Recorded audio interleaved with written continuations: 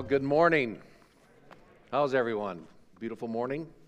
Great fall day. Well, it's not fall technically, but you realize that Tuesday is the National Register to Vote Day. So if you're not registered to vote, Tuesday is a great day to do it. And as citizens of this country and believers in Jesus Christ, it's incumbent upon us to exercise that right. And so if you're not registered, please do so. And then vote biblical values this fall in the midterm election that's coming up. If you're a guest with us this morning, welcome. Glad you're here. And watching online as well and down in F3, glad you're there. We have started a study on the book of Acts. And last week, Tim went a little bit into the character of the person who wrote the book, Dr. Luke. And this morning, and actually next week as well, I want to fly this plane at about a 35,000 foot level and give a bit of a context, a biblical context to the book. Before we jump into the verse 1 of the book of Acts, just to fly this plane a little higher. And this will be review, I think, for many of you, but we're going to fly through some things in the Old Testament. But I want to put Acts in a biblical context this morning. So let's do that. And we'll start at the beginning, which is the book of beginnings, which is the book of what? Genesis. And in Genesis 1, we see that God creates a perfect world. It starts with perfection. God saw that all he had made, and behold, it was very good. And there was evening and there was morning the sixth day. God created perfection. That's how the Bible ends. Well, guess how the Bible ends? Well, with perfection again. Revelation chapter 21. Then I saw a new heaven and a new earth, for the first heaven and the first earth had passed away, and there's no longer any sea. And I saw the holy city, the new Jerusalem, coming down out of heaven from God, made ready as a bride adorned for her husband. A new heaven and a new earth. Perfection. The Bible starts with perfection. It ends with perfection. Now, the problem is everything in between, because everything in between is a mess because of sin. Something happened to mess up God's perfected world that he had created. Man's rebellion, man's sin. And in between the perfection of the beginning and the perfection of the end, you can put all of man's woes and troubles, all of man's wars and inhumanity against inhumanity, all the debauchery, all the brutalization, all the disease and sickness and sinfulness of the world. All of that fits in between Genesis 1 and the perfection of God's world that he created, and the end of the Bible, the perfection of God that he's going to recreate.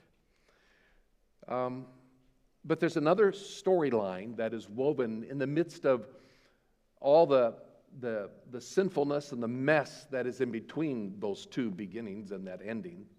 There's another storyline and a golden thread of God's plan and God's heart to redeem this sinful world back to himself, to get it back to perfection. This golden thread of God's grace and mercy is his redemptive plan to put everything back together again, to make it right, to reassert his rightful rule over his fallen world, his sinful creation. To that end, the Bible is directed to. The very last chapter, then again, we go to Revelation, and it says there will then be no longer any curse. And the throne of God and of the Lamb will be in it, and his bondservants will serve him, and they will see his face, and his name will be on their foreheads. That's the plan. God is going to get us there. But how is he going to get us there? Now, you can, and I don't want to oversimplify this, but I will attempt to oversimplify it. You can understand the whole Bible centered around two promises of God, and they're both found in the book of Genesis. Understand these two promises, you've kind of got the whole Bible understood and figured out. Here's the first promise. It's in Genesis chapter 2. The Lord God commanded the man and said, "You are free to eat from any tree in the garden, but you must not eat from the tree of the knowledge of good and evil, for when you eat of it," here's the promise, "you will surely die." God says, if you disobey me, I'm giving you one little simple command. Everything of this garden you can eat freely. God was gracious and abundantly so. But he said, there's one tree you cannot eat. And he says, I promise you, if you disobey me, you will die. And of course, death means more than just, your heart stops pumping. This concept of death, it's a deep, rich theological concept of being separated from all that is life, from all that emanates and is sourced from God. It means death, separation from oneself, a psychological death, a relational death, separation from one another. Ultimately, yes, separation from God himself, separation, our soul from our bodies, that physical death. But God had just said, I promise you, if you disobey me, death will come. Death will come. And along with death came God's certain judgment.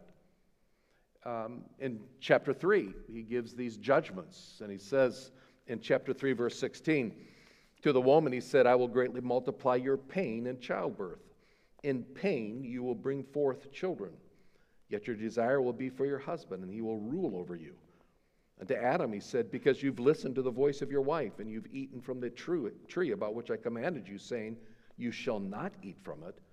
Well, cursed is the ground because of you, and in toil, it's the same word, pain, you will eat of it all the days of your life. Pain. Disobey me, there will be death.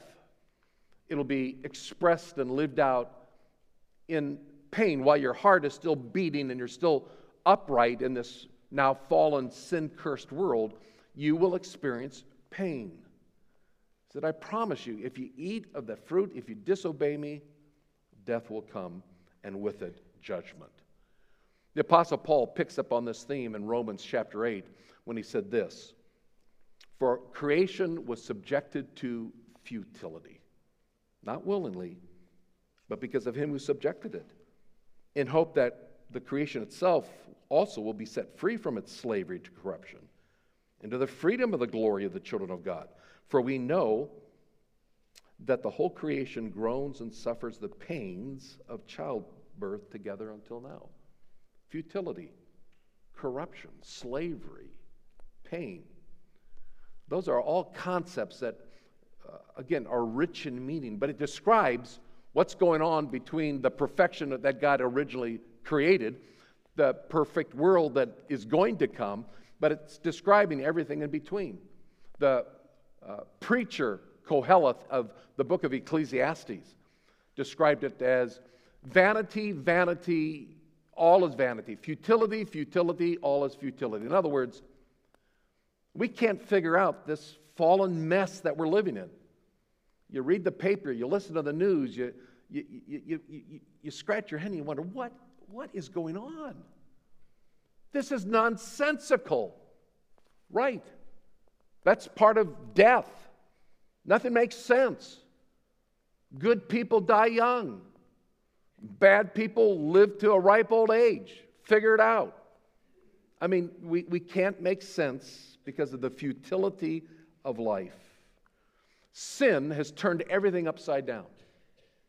It's been frustrated. Remember the C.S. Lewis's Lion, the Witch, and the Wardrobe, the white witch who had put Narnia in a state of perpetual winter. Spring never came. Well, we are in a state of perpetual death in this world. That's what we're living in right now.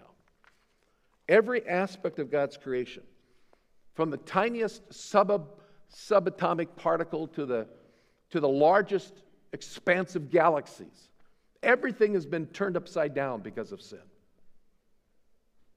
Everything has been corrupted because of sin. Death reigns. Life is fleeting and transitory. It's futility. There's an absurdity to life, and we can't make sense out of it. And why? Because God promised, eat of the forbidden fruit. I promise you, death comes. That's the first promise. But there's a second promise. If we can understand this second promise, it gives us hope. It's there also in Genesis, and in Genesis chapter 3.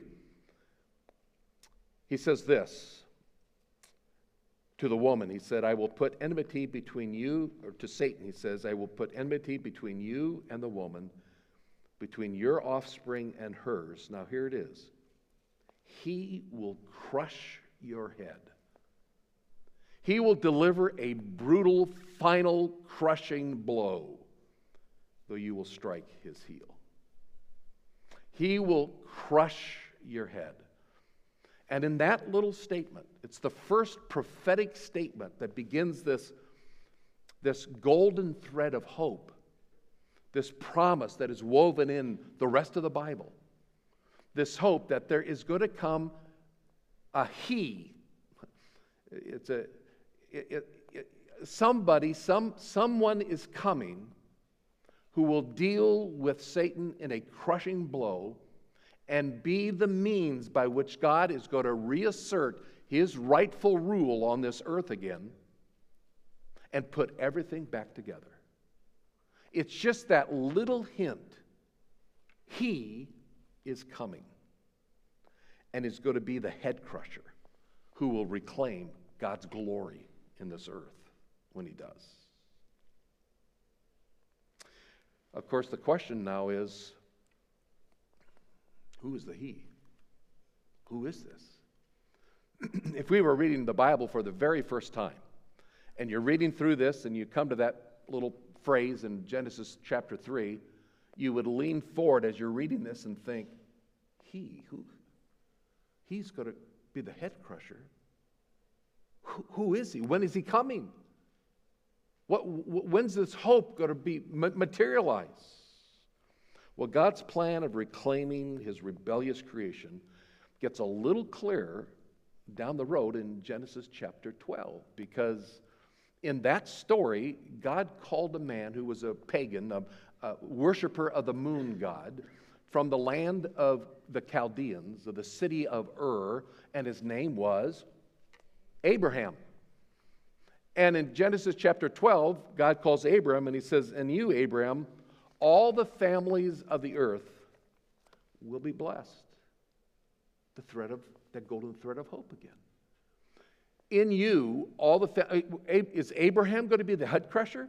Is he the one? Did God raise up this pagan moon worshiper from the city of Ur, the Chaldees, to be that one? No. But he's narrowing it down. It's going to be through the lineage of Abraham. You know, as the Old Testament continues in the book of Genesis, Abraham and his wife Sarah were elderly. They had no children. In fact, they were past the age of bearing children. God, how are you going to work this out? How am I going to be the hope for the world? I have no children. And God says, well, I'm going to work a miracle. In your old age, your wife Sarah is going to give birth to a son. And of course, remember the story? Sarah heard that and she starts chuckling, laughing like, how can I in my old age? And of course, God heard that and he says, no, you will. Next year at this time, you're going to have a little baby boy. In fact, you know who his name's going to be? Yitzhak, Isaac, which means laughter. You laugh, I'll give you something to laugh about.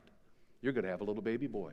And sure enough, was Isaac the promised one that came? Was he the coming head crusher? Was he the he? No. But it gets narrowed a little bit more. Isaac had two sons, right? Jacob and Esau. Esau was the older, but God said, no, the older is going to serve the younger. My promise is going to come now through Jacob, and he narrows it down a little bit more. Was Jacob the promised he? Of course not. I mean, he was a cheat and a liar. Stole the birthright from his brother. But it gets narrowed down a little bit more. Now, Jacob had 12 sons. They also had one daughter, by the way. Do you know the name of the daughter? Dinah, right. Very good. The Bible walkthrough coming back here. Dinah. But the 12 sons, And we come to the end of the book of Genesis, Genesis 49, and God narrows it down to those 12 sons, and he says this in verse 10 of 49, the scepter shall not depart from Judah, the tribe of Judah, nor the ruler's staff from between his feet until Shiloh comes. Until Shiloh comes. And to him shall be the obedience of all the people.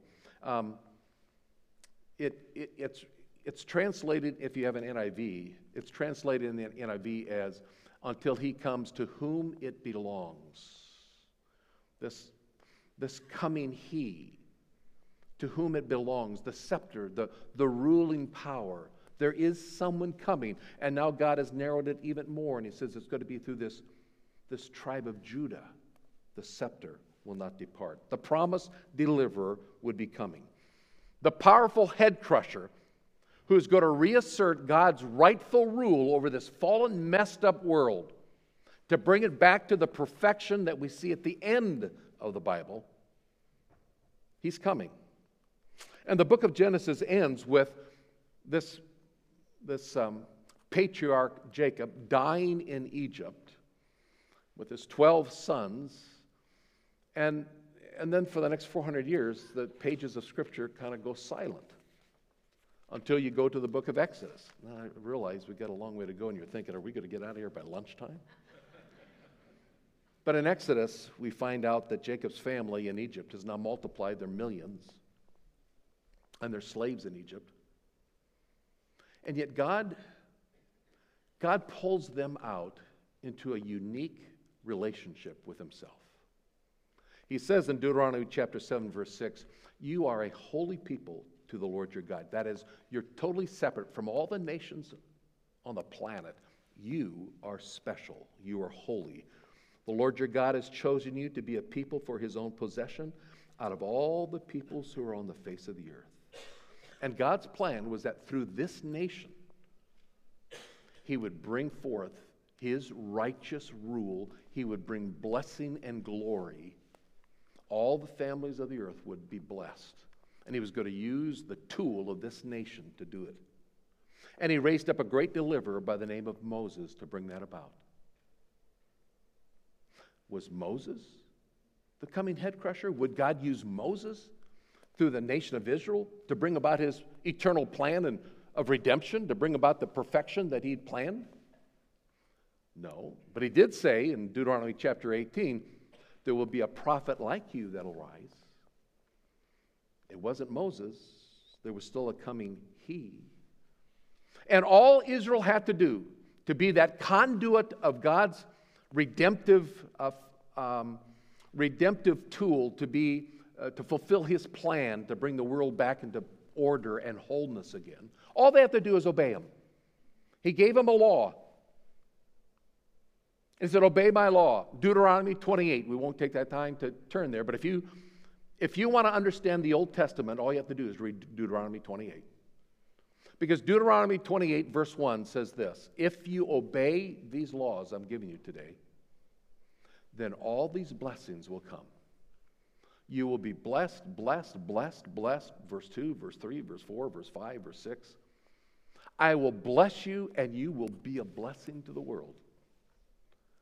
But then in verse 15 of Deuteronomy 28, it changes and he says, but if you don't obey these laws, all these curses will come upon you. Cursed you will be. Curse, curse, curse, curse, curse. In Deuteronomy 30, God says, look, I'm sending before you life and death. Choose life. Obey and be blessed. Disobey? Well, it's just what he had told Adam. I promise you, if you disobey, cursing will come. And sadly, what we see in the Old Testament is that this special people that God was going to use as a conduit to bring blessing and a light to this world, they chose the second half of Deuteronomy 28, and they disobeyed God time and time and time again. And that's the story of the Old Testament. One failure after another, after another, after another. And yet, amazingly, through those pages of the Old Testament, this golden thread of God's heart of redemption, of God's heart of grace pops up. It just shows up. Like when David was king. And in 2 Samuel chapter 7, verse 16, he tells David, "Your house and your kingdom shall endure before me forever. Your throne shall be established forever." And now all of a sudden, the narrowing of this coming he gets even closer and closer to the target. David was from the tribe of Judah. The scepter will not depart from Judah. And now God is saying, David, through your lineage, through your family, the throne will be forever. I will reassert my righteous rule on this world. I'll put everything back to wholeness again through your family, through your seed. The great coming deliverer was to come through the tribe of Judah, through the family, the lineage of David. But true to their ways, David died. King Solomon, his son, rose, asked for wisdom. God gave him wisdom more than any other person on the face of the earth, and he squandered it. He walked away from God, Solomon did, and when he dies, this nation of Israel erupts in civil war, sin and death again. Rebellion, the high hand of rebellion against God. The 10 northern tribes take off. They split from the 2 southern tribes of Benjamin and Judah. And over the next century and a little bit more, those nations, those tribes, those 10 northern tribes called Israel to the north, not one godly king reigned. Everyone turned their back from God. Time and time and time again, they worshiped other gods and bowed down before idols. They did horrible things. And finally, in the 8th century, 722 BC, God's patience came to an end. And the Assyrians came from the north, and they took those 10 tribes and they took them away and obliterated them. Now, the 2 southern tribes, there was still hope because Judah was one of those. The promised deliverer, was going to come from the tribe of Judah through the lineage of David. And they survived a little bit longer because of all their kings. There were 2 of them that had halfway a heart for God, and yet judgment fell upon them because they also had turned away from God. And in 586 BC, the Babylonian Empire comes. And God said, enough, enough. I promise you, if you disobey me, you will die. And death came to the nation of Israel. Now, of course, that's where the prophets come in. God raised up these spokesmen, these servants of God, the prophets in the Old Testament, to proclaim these warnings to Israel, to call Israelites back to a relationship with himself. Behold, God's hand of judgment is going to fall. Return to the Lord. And time again, God raised up these prophets, but they were not heard. It's recorded in 2 Chronicles 36 that the Lord, the God of their fathers, sent word to them again and again by his messengers, because he had compassion on his people and on his dwelling place. But they continually mocked the messengers of God. They despised his words. They scoffed at his prophets until the wrath of the Lord rose against his people, until there was no remedy. And judgment fell. And yet, you have this end of the nation of Israel, this special people through whom God was going to bless the world. Yet, there's this golden thread of hope that continues to get woven in the Scriptures. It's like God's plan is not thwarted. So you read Isaiah the prophet in Isaiah 53. Surely our griefs he himself bore. Our sorrows he carried. Yet we ourselves esteemed him stricken, smitten of God, and afflicted. But he was pierced through for our transgressions. He was crushed for our iniquities, and the chastening for our well-being fell upon him. By his scourgings we are healed. All of us, like sheep, have gone astray. Each of us has turned to his own way, but the Lord has caused the iniquity of us all to fall on him. The head crusher. This promise of this coming one. This one who's going to be the great deliverer. The promise is still being woven into the Scriptures. Jeremiah 31 put it this way, "Behold, days are coming, declares the Lord, when I will make a new covenant with the house of Israel and with the house of Judah. I will put my law within them. On their heart I will write it. I will be their God. They shall be my people. For I will forgive their iniquity, and their sin I will remember no more." Are you kidding me? The Babylonians have been knocking on the door. They're gone. I mean, Israel is over. But there's this thread of hope. No. Days are coming. And I'm going to make a new agreement. Habakkuk, in a very simple verse, put it this way in Habakkuk 2:14. "For the earth will be filled with the knowledge of the glory of the Lord as the waters cover the sea." The day is coming, God said through Habakkuk. The earth will be filled with the knowledge of the glory of the Lord like the waters cover the sea. But when? How is this going to take place? It just doesn't look like it's even possible. When is this head crusher going to come and fulfill his promises? When is the great He going to arise and bring about that total redemptive program of God to put everything back together again? So we move to that place of perfection again. When is He coming? When is this going to happen? The very last prophet that is recorded in our Old Testament, Malachi, there's again this promise of hope. "Behold, I'm going to send you Elijah the prophet before the coming of the great and terrible day of the Lord. And he will restore the hearts of the fathers to their children, and the hearts of the children to their fathers, so that I will not come and smite the land with a curse." Hope. God is patient. And the Old Testament ends with that note of hope. The golden thread of God's redemptive plan woven throughout all the Old Testament, beginning in that very first prophetic promise. He will come and deal the crushing final blow to the evil. But when? If the Old Testament teaches us anything, it teaches us that there is a sovereign God who is not in a rush. 1,000 years is like a day to him. But he's unfolding a plan to redeem and restore and reassert his glory, his righteous rule on this earth once again. That's what the Old Testament prophets were talking about. There is a day coming when God will come back in this earth and he'll right every wrong. The lion will lie down with the lamb. There will be peace and shalom. There'll be wholeness again on this earth when He comes, the great King, who will sit on the throne of David, the perpetual King, and He'll make everything right again.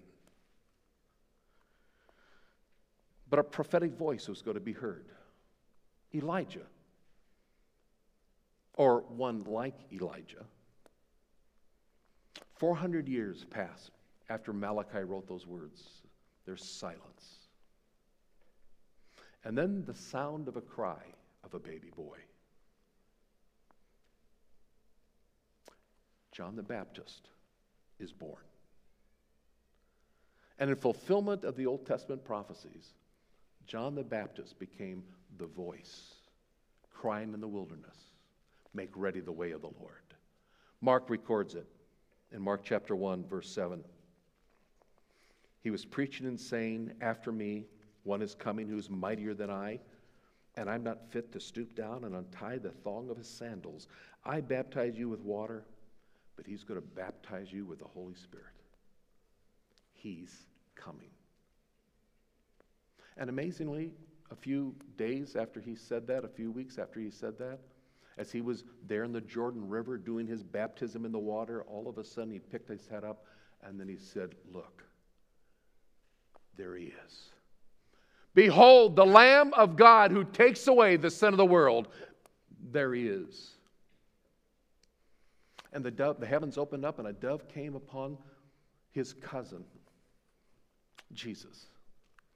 The one that Gabriel, the angel, had come to his mother, Mary, and said, you're going to have this child, this baby boy, and he will be the one who will sit on the throne of his father David. He is the coming Messiah. Jesus went about for the next 3 years proclaiming his messiahship. With convincing proofs, he showed that he was this coming head crusher, the one that God had promised. He fulfilled every scripture that had been prophesied in the Old Testament. He was the one. He was the one who said, I am the way, the truth, and the life. And no one comes to the Father but by me. And so you can imagine the shock and horror that must have come to his disciples and his followers when Jesus said this, as recorded in Luke 18. Behold, we are going up to Jerusalem, and all the things which are written to the prophets about the Son of Man will be accomplished. Oh, good. We're waiting. It's time.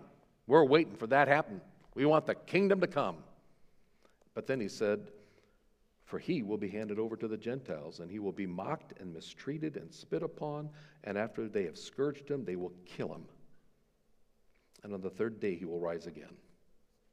But the disciples understood none of these things. The meaning of the statement was hidden from them. They did not comprehend the things that were said.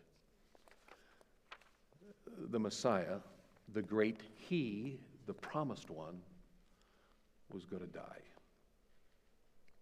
And true to his word, he did.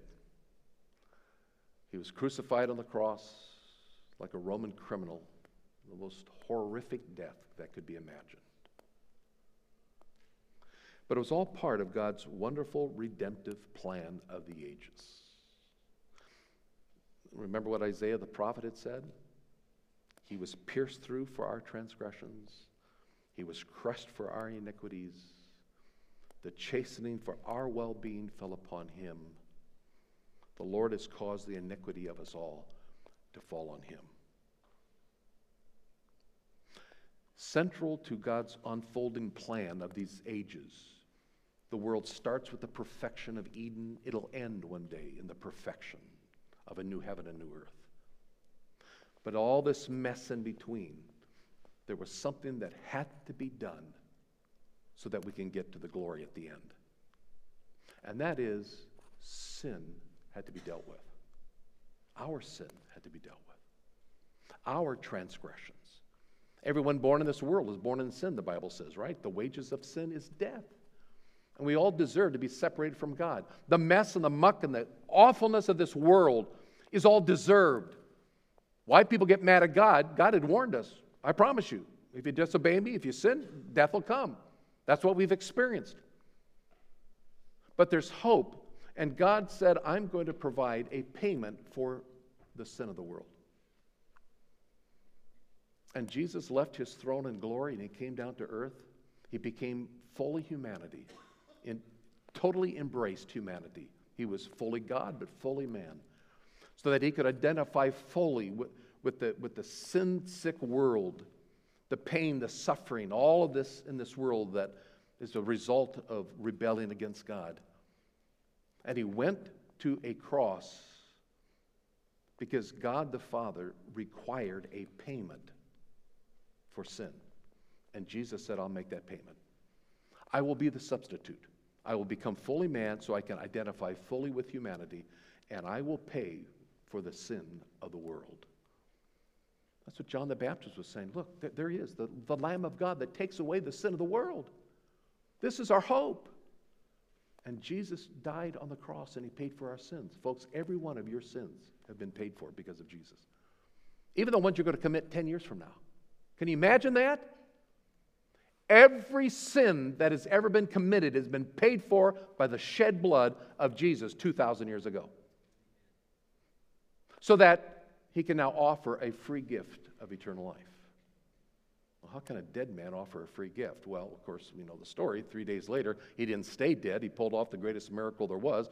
He rose from the dead. That's historical fact. It's an empty tomb outside of Jerusalem. He rose from the dead, just like he said he was going to do. In fact, he came to his disciples in Luke chapter 24, and he said, "Why are you troubled? Why do doubts arise in your hearts? See my hands, my feet? It's I myself. Touch me, see. For a spirit does not have flesh and bones, as you see that I have. I'm alive." And this resurrected Jesus offers anyone the free gift of eternal life for simply believing in him. Simple faith in Christ, just trusting that he said that he did what he said he was going to do, pay for our sins. And if we put our trust in Christ, God so loved the world, he gave his only begotten Son, that whoever believes in him doesn't get righteous, doesn't get religious, doesn't pay so much money to the poor, doesn't obey the 10 Commandments. But he who believes in me, he says, has everlasting life. It's a free gift at that moment. And that work was accomplished by Jesus. He rises from the dead. See my hands? You can look through the nail holes and the prints in his hands. I'm alive. Victory had come. The head crusher was alive. Now it's all going to be brought together again. The disciples must have been euphoric. Now, do we march to Rome? Do you stick your hand in the face of Caesar, look at him through the little hole in your hand, and poof, vaporize him in a moment, take over the world, put everything back together again? Well, not quite. Now, there was excitement because for 40 days, that's exactly what Jesus taught. And we'll see that when we get into the Acts chapter 1 in the opening verses. After Jesus is raised from the dead, for 40 days, he's teaching his disciples about this coming kingdom where he will reign supreme, just like the Old Testament prophets had prophesied. He was coming to reign supreme, to set everything right, to end the mess of sin and rebellion and bring in that new heaven and new earth.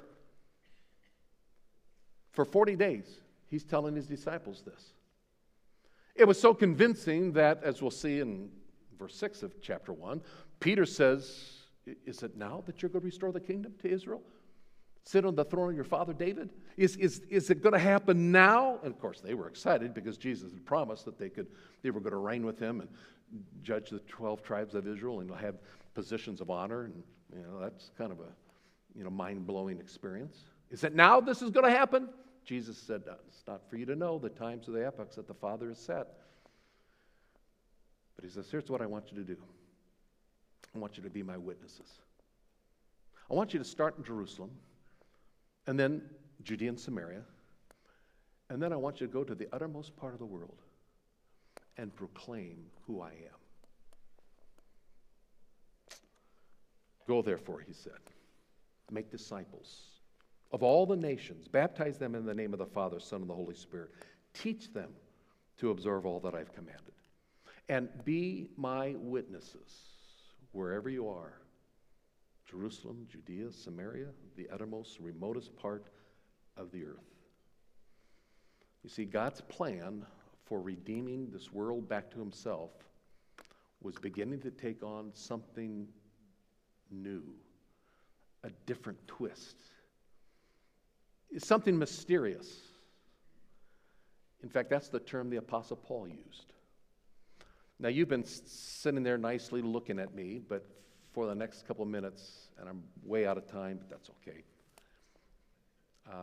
Turn with me to Ephesians, the book of Ephesians, chapter 2. Ephesians chapter 2,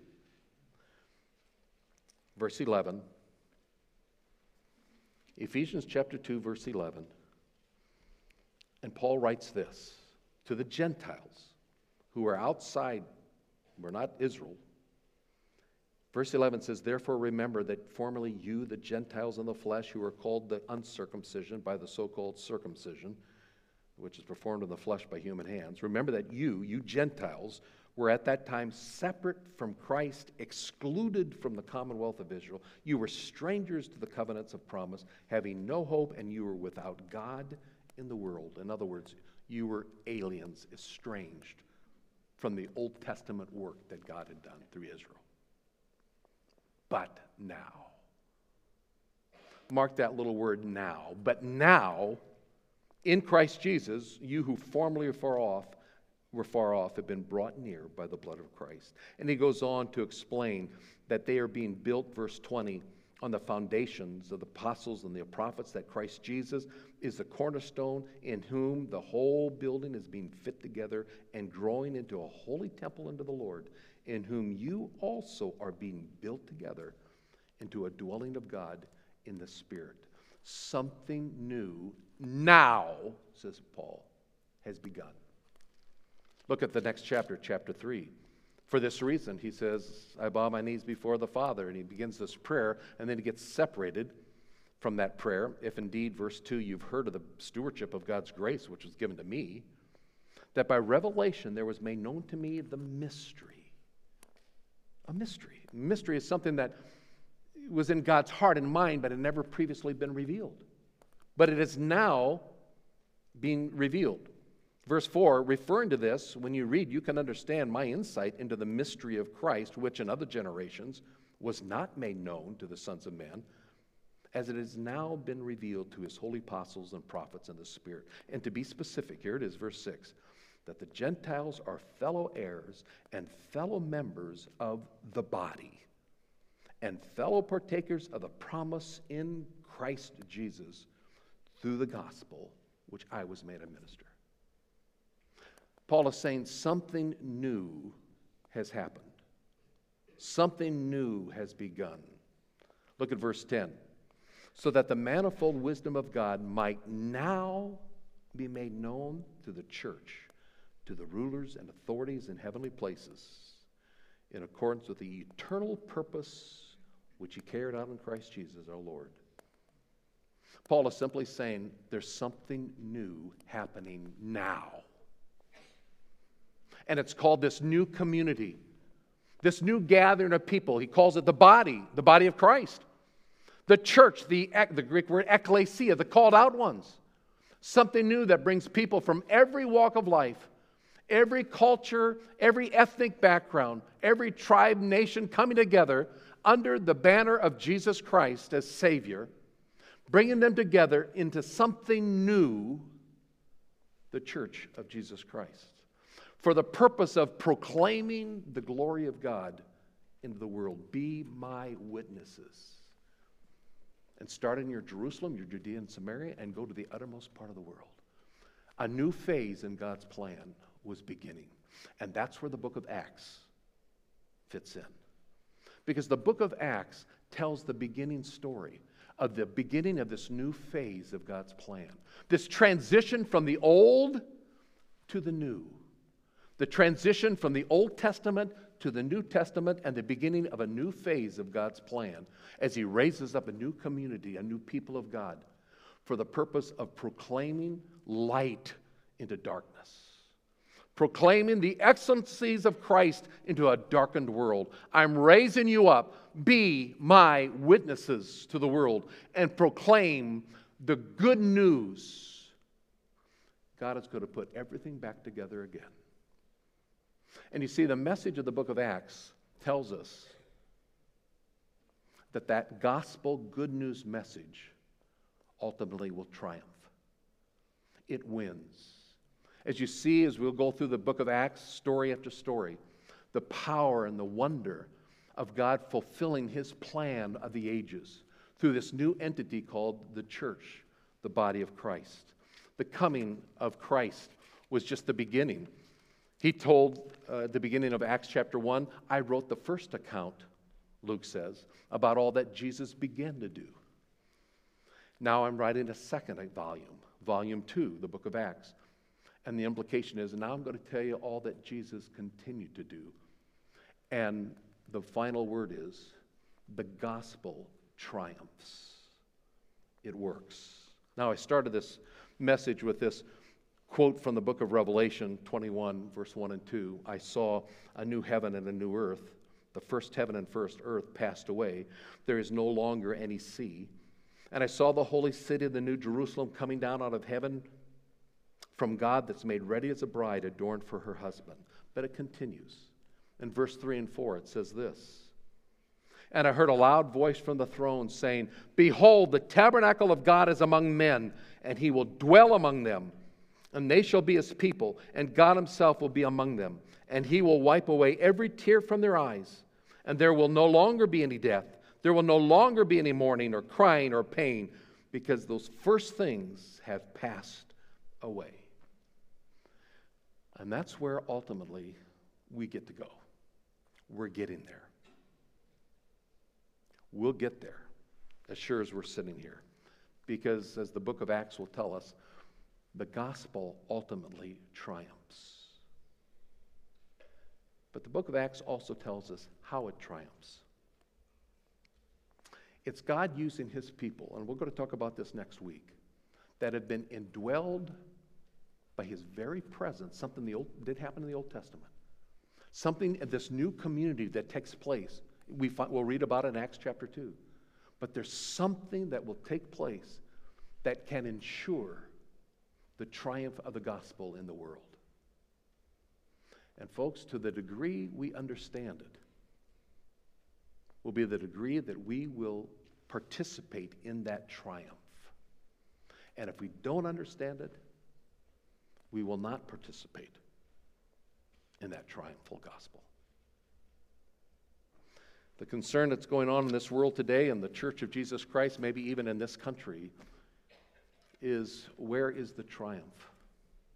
I just read an article this last week of the precipitous decline of Christianity in America, that by some of the Pew Research is saying by 2045, Christianity will be a minority, non-existent player in our cultural scene in America.